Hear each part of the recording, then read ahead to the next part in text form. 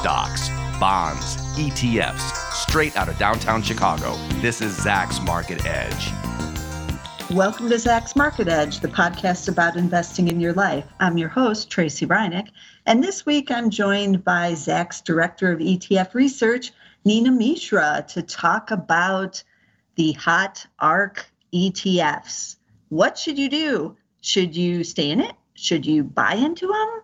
Should you just ignore them? What's happening with the ARK Innovator ETFs, the hottest ETFs of ETF land, let's just call it that, since they launched, and led by Cathie Wood, who is now, I would say, kind of an icon in the investing world these days. She is, you can just say Cathie, and she's on a first name basis now, up there with, Warren and some of these other first name type investors.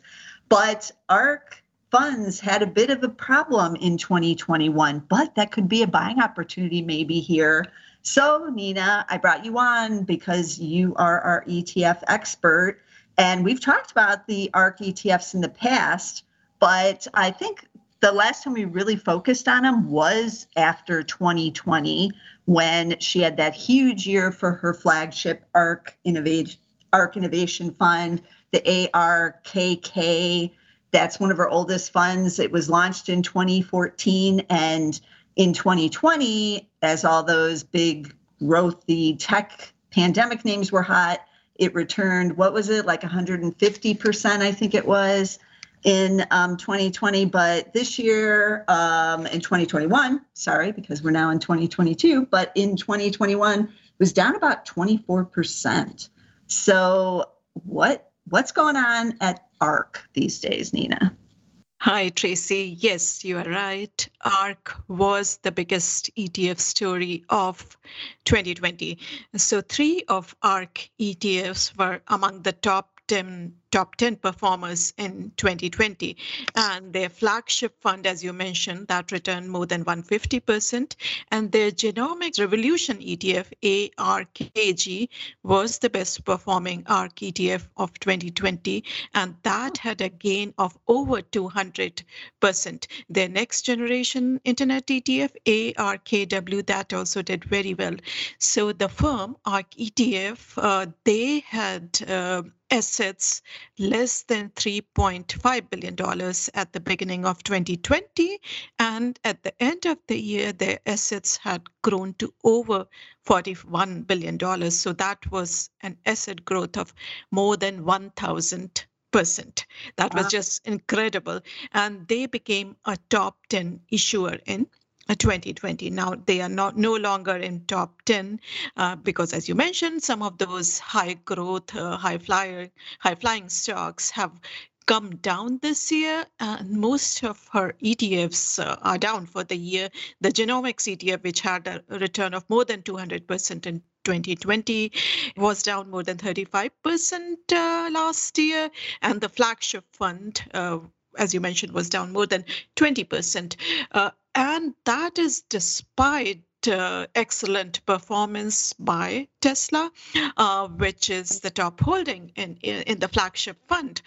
So obviously, Cathie had become a superstar due to her performance of her ETFs in 2020. And at one point, at the beginning of 2021, she was gathering ARK ETFs.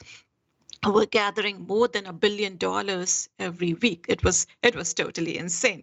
And now, it's very difficult to say whether it is time to buy or, just avoid these ETFs, because these are high-flying stocks. If rates go up, and some of these have, they will start earning and making money, earning net profits, maybe 10 years, 15 years from now. So when rates go up, those stocks, which have profit projections far out in the future, they suffer, and that is something that we saw last year too. So it is very difficult to say, but people have compared the performance of ARK with Genesis 20 and some of other high-flying fund managers. In fact, we will talk a little bit more about Genesis 20 because you remember that very well. But I also saw another stat by Mev Faber of Cambria Investments, Cambria ETFs. So he pointed out that in 2010, 5 US stock fund managers were nominated for Fund Manager of the Decade by Morningstar. And all those underperformed over the next decade. And the one which was the best performer over the last decade, that was Bruce Berkowitz Fairholme Fund. That was the worst performer in the next decade. So, these things happen. You're one of the hottest fund managers for a year or 2 years or 3 years, and then maybe your performance goes downhill. So far this year, we have seen, despite poor performance, many of ARK fans, they have stuck by Cathie. We have seen that inflows slowed down, and then we saw that some investors were withdrawing their money from ARK funds, but there was no rush for exits. People believe in her fans believe in her long-term strategy, and that is what Cathie says, that these are not short-term strategies, these are long-term strategies. And recently, in fact, she said that her strategy would deliver 40% compounded annual rate of return over the next 10 years. And there was some controversy regarding that statement, and then they clarified that the statement applies to disruptive innovation strategies broadly, doesn't refer to any particular product or fund. So we will see what lies ahead for ARK ETFs in this year. Yeah. In her defense, the ARK-K, which is the original fund in 2014, although ARK Genomic Revolution is also 2014. I guess they were funded at the same time, now that I look. But those two oldest ones do have the best track record. And ARK Innovation is up 374% since that inception versus the S&P 500 up about 137%. And ARK-G is up 204% since inception. So she does have the track record on her oldest funds of beating, and this quite, a stellar record, especially with ARK Innovation. But as you said, a lot of trends tend to change. Like there are managers who just get the hot hand in the right things at the right time, and then the trend changes on them, and that's not anything of their fault. It's just the trend changes.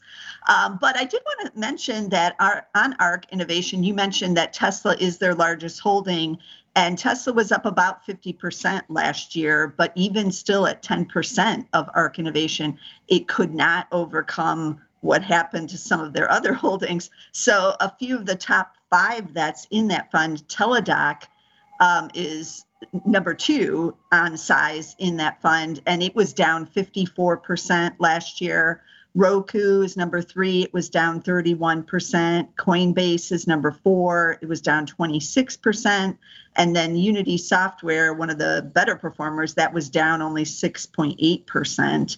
And then she had Zoom right after that, down 45%. So I'm kind of surprised it actually did as well as it did, maybe because it does have that big position in Tesla, which was still up 50%. But, it is heavily weighted in a lot of these very innovative growth names that just, mostly got hammered last year. But that's what you're buying. That's what it's called ARK Innovation. So you are buying these. Yeah.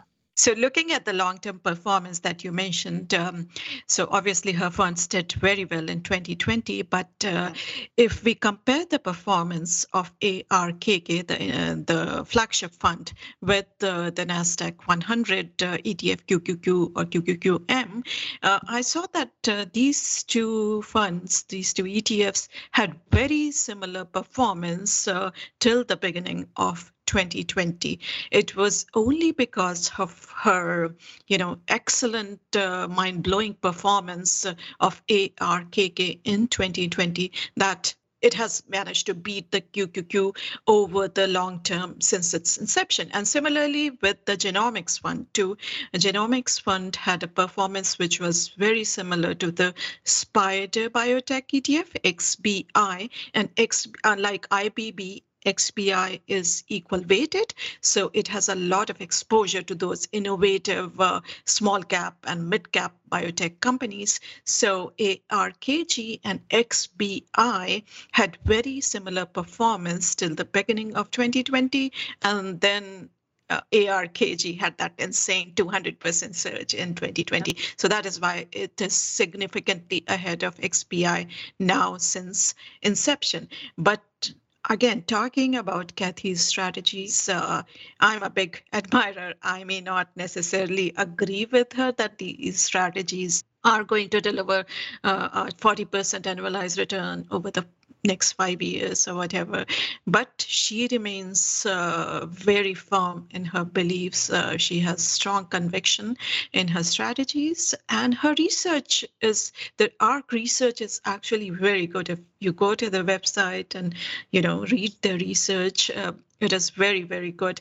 And we all remember when she made that call for Tesla going to $4,000, everyone was like, what? Because Tesla was trading near $200, $300 at that time. But, now on split adjusted basis, Tesla is far ahead of that price target. So I would never ever bet against Kathy. I may not buy her funds, but there are people who are, brutal in their criticism. And there's an ETF now which shorts ARK. It is, the ticker symbol is SARK, SARK. That has done very well because since inception, it's a very new fund because ARK is down. So that fund has done well. But I would never bet against Kathy. That I'm very sure about. So does the SARK, does that just short ARK Innovation, ARKK? Is that what it's short? Yeah. Yes. Okay. Wow, that's clever. That makes sense. Okay, so this is interesting. If you're telling me that her fund, the ARKK, basically had the similar to the QQQs, that makes sense, and that ARKG is similar to XPI, why wouldn't I just buy the QQQs or the XPI with the cheaper expense ratio? Yes. So if you want to invest in all those tech high flyers, I would prefer to invest in, high quality technology companies. So QQQ with an expense ratio of 20 basis points, or its cheaper version QQQM with an expense ratio of just 15 basis points makes a lot of sense for long-term investors. But obviously you don't get a lot of exposure to smaller companies that Kathy has bet on. You will have a lot of exposure to the likes of Apple, Microsoft, Amazon, Google, and Tesla, and also Facebook and NVIDIA, but not to smaller companies like Teladoc or Intelia or CRISPR Therapeutics, which Kathy bets on. But, if you believe in technology, then QQQ or QQQM are the way to go. Yeah, that makes sense. Okay, so the biotech, sorry, it's not XPI, it's XBI. I'm like, I'm losing my mind. And that also has the smaller yield too. So, okay, so these are just like the more general, not actively managed, obviously, index type funds. But yeah, these are both passive index tracking funds. That is why they are very, very cheap also compared to our ETFs. And there's one thing I would like to mention, that while inflows have slowed down, this is actually a very good situation for Kathy, because we remember that when her funds our ETFs were getting more than $1 billion every week, everyone was like concerned that how will she invest? She will have a lot of money to invest, and so either she would start buying those large cap, mega cap stocks, or otherwise she will have a very large position in some of those smaller cap and mid cap stocks. And having that kind of concentrated exposure, that leads to a risk. And if the market plunges and investors head for exits, then that could lead to a lot of volatility in these type of stock, mid cap and small cap stocks. So I think with inflows slowing down, Kathy has more flexibility, more leeway on where to invest. So this situation is actually good for her as far as the inflows are concerned. I'm not sure about the performance, obviously. Yeah, no, I agree. It was going to get a little just too difficult for her to invest that much money that was flowing in there. And as we've talked outside of this podcast in the past about what happened to the Janus 20 fund. Now, that was a mutual fund, not an ETF, but they actually had to close it because too much money was coming in and they couldn't invest all that money in the late 1990s when that one got hot. But I do think it's interesting to look at Janus 20 in terms of what might still be coming for the ARK ETFs, because Janus 20 was one of the hottest funds of the 1990s. And I saw that it was the 7th largest stock fund at the end of 1999 with 37 billion in assets. Didn't you say ARK was at 41 billion in assets in 2020? So right. It's similar surge, not surprising because people chase performance. But it fell at an annualized rate of 24% during the dot-com bust because it owned a bunch of those names, especially it owned both America Online and Time Warner, which ended up merging, and then those plunged down, in addition to the plunging of all the other, even, the big safety stocks like Cisco that it owned, because Janus 20 only owned 20 stocks. So that's how they, were able to outperform. But they returned 73% in 1998. That's when we all said, Janus 20, we have to buy it. And we all jumped in. And then it closed to investors in 99, also had great performance in 99. And then it was down for several years. And then everybody fled it. And I think by the end of 2003, I saw a stat that it only had 9 billion in assets because people chase performance, right? And they wanted to get out of there. So I'm not saying that ARK, this is the trajectory for ARK. We don't know yet, but they were able to turn it around by changing their holdings. So by 2003, its two largest holdings, it still included Microsoft, which had fallen quite a bit by that point, but Exxon was among its largest holdings, as well as United Healthcare, which was not on anybody's radar in 1999. Neither was Exxon at that point. So, and then it had sold out of all of its AOL holdings. But Kathy has a different strategy of, this innovation and growth strategy. So it'll be interesting to see, she's staying in it. Obviously, it's only faltered for just this last year in 2021, and nobody knows what it's going to do going forward. But Janus 20 basically had to change its strategy to adjust to the market conditions. Exxon at that time would have been a value stock, as well as United Healthcare. Both of those would have been value stocks by 2003 there. So right. So many people compare ARK to Genesis 20, and you gave a good summary of what happened then. And the advantage which Genesis 20 manager had that was that Genesis 20 fund was a mutual fund, so they could close the fund to new cash, new investors. Kathy doesn't have that flexibility. ETFs cannot close to new money, so there's less flexibility on investing, and or when your fund grows too big, then how to invest. So that problem has been solved by some outflows or slowing down inflows.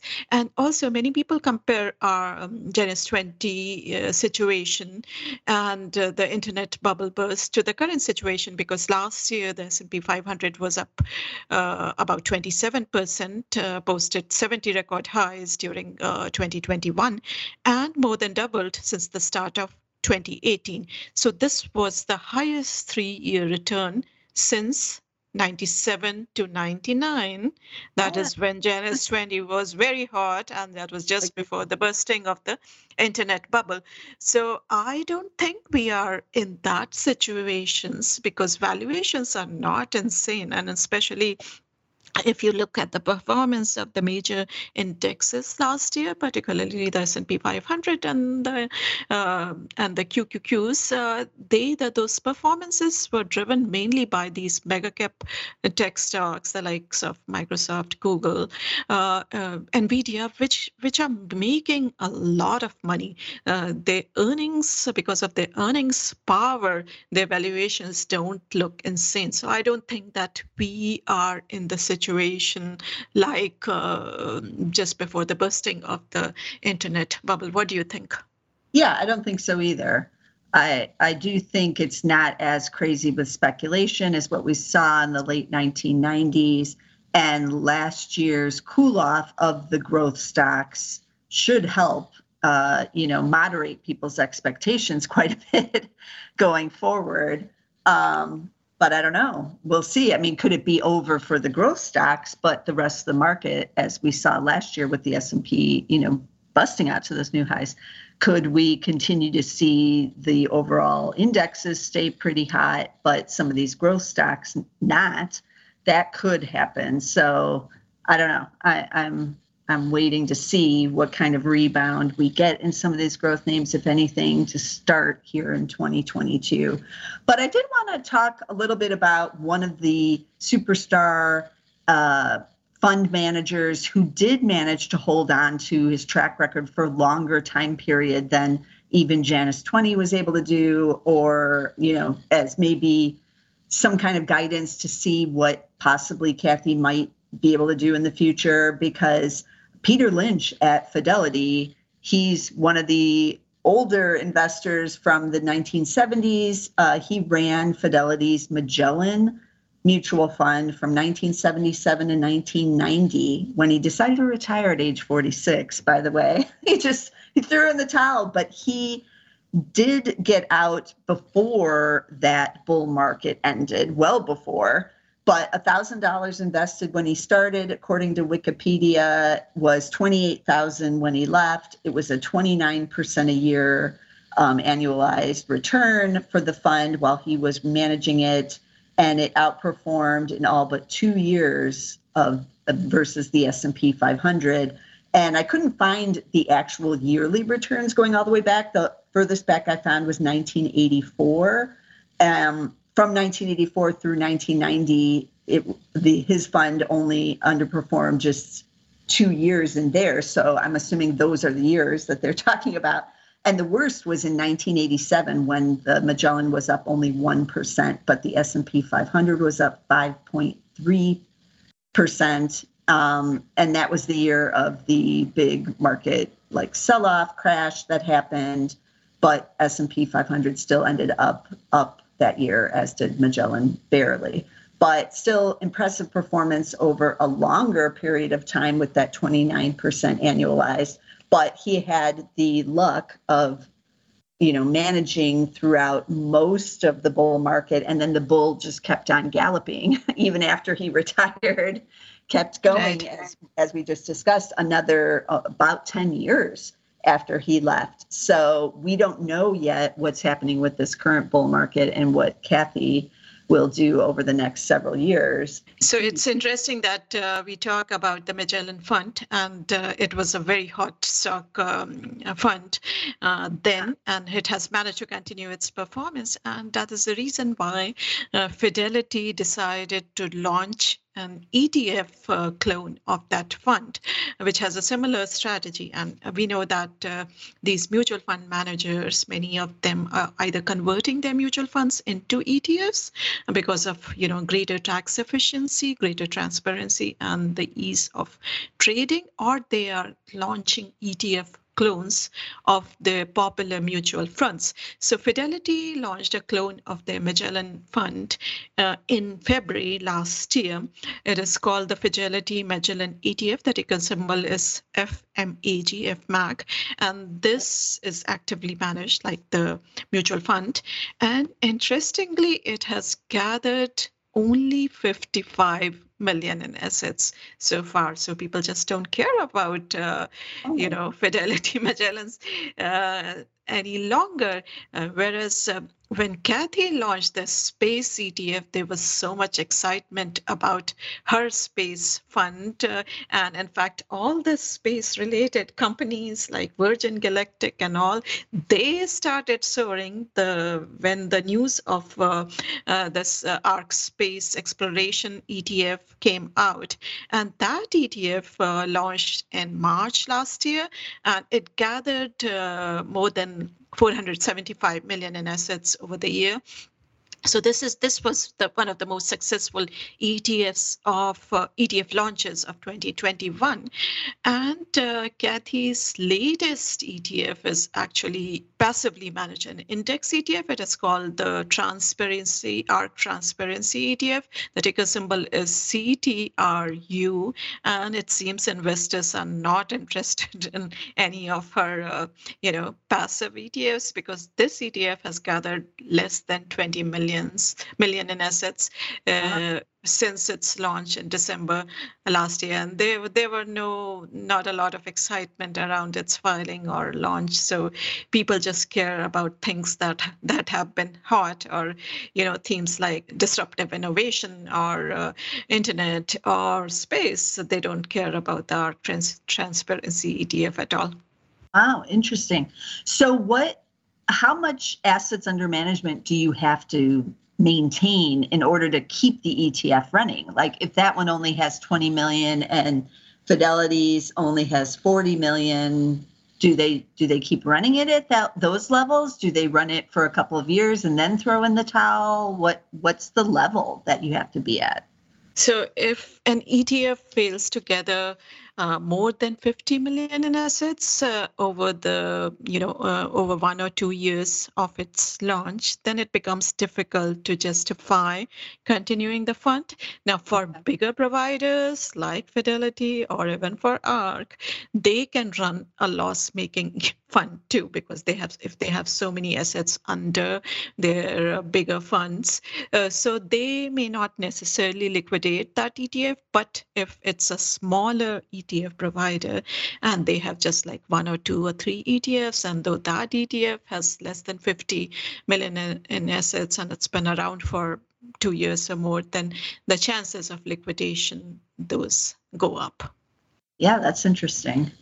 So people like to chase the names for sure. And I feel like the current younger generation of investors has no idea what Fidelity Magellan even is. They're learning about it for the first time on this podcast. I don't know. And it has been a long time since it was really in the spotlight, over 20 years for sure. So even though the original fund still is going to this day.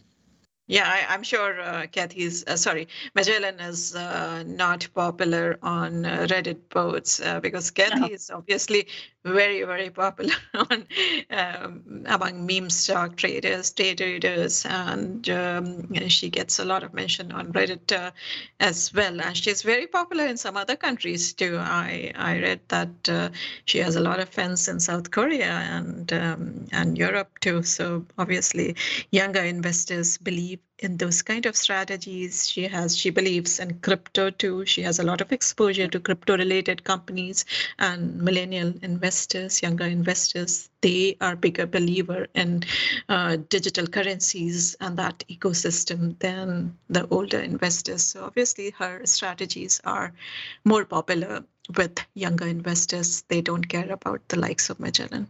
So can you buy the ARKs if you're outside the US? So yeah, there are some strategies available to investors who are not in the US. I'm not really familiar how they invest, but they are able to invest. That's what I read. There's some strategies available to investors in Europe and investors in South Korea also. How they invest in ARK ETF. Obviously, they cannot invest directly, but something similar. Indirect strategies are available in those countries.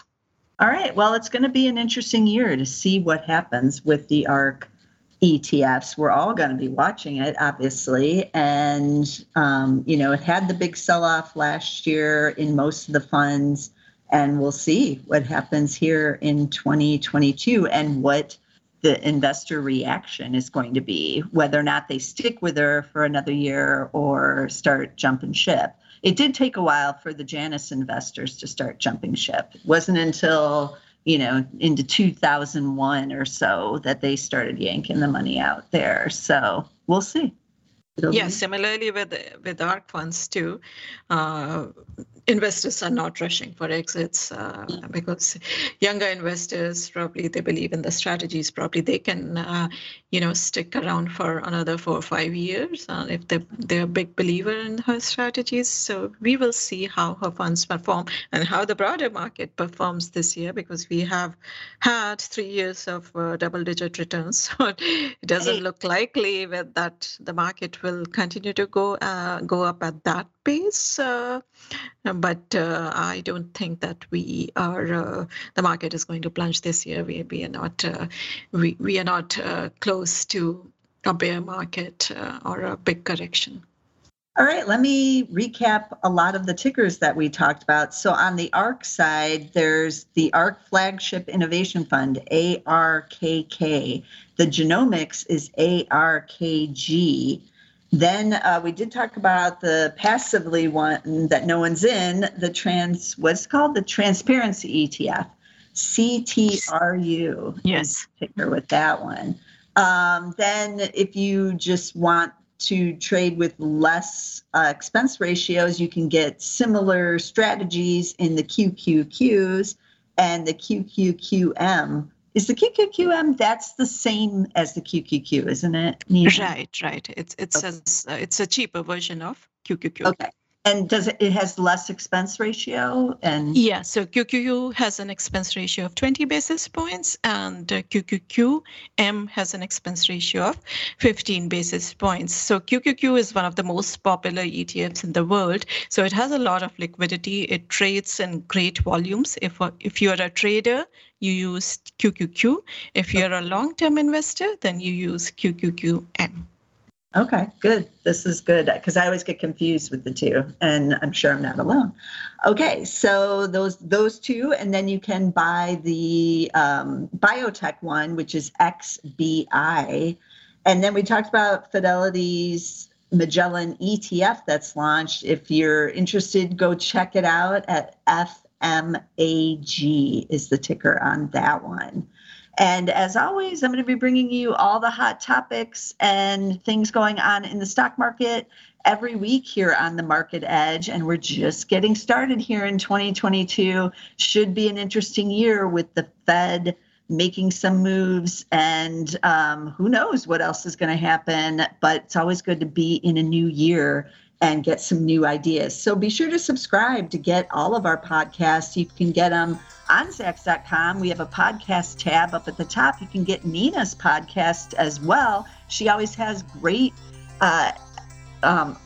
guests on her podcast talking about everything that's going on in the world of ETFs. So be sure to check out her podcast over on our podcast page. And you can get all of our podcasts on Apple. We're on Spotify. We're on Amazon Music. But be sure to get us somewhere.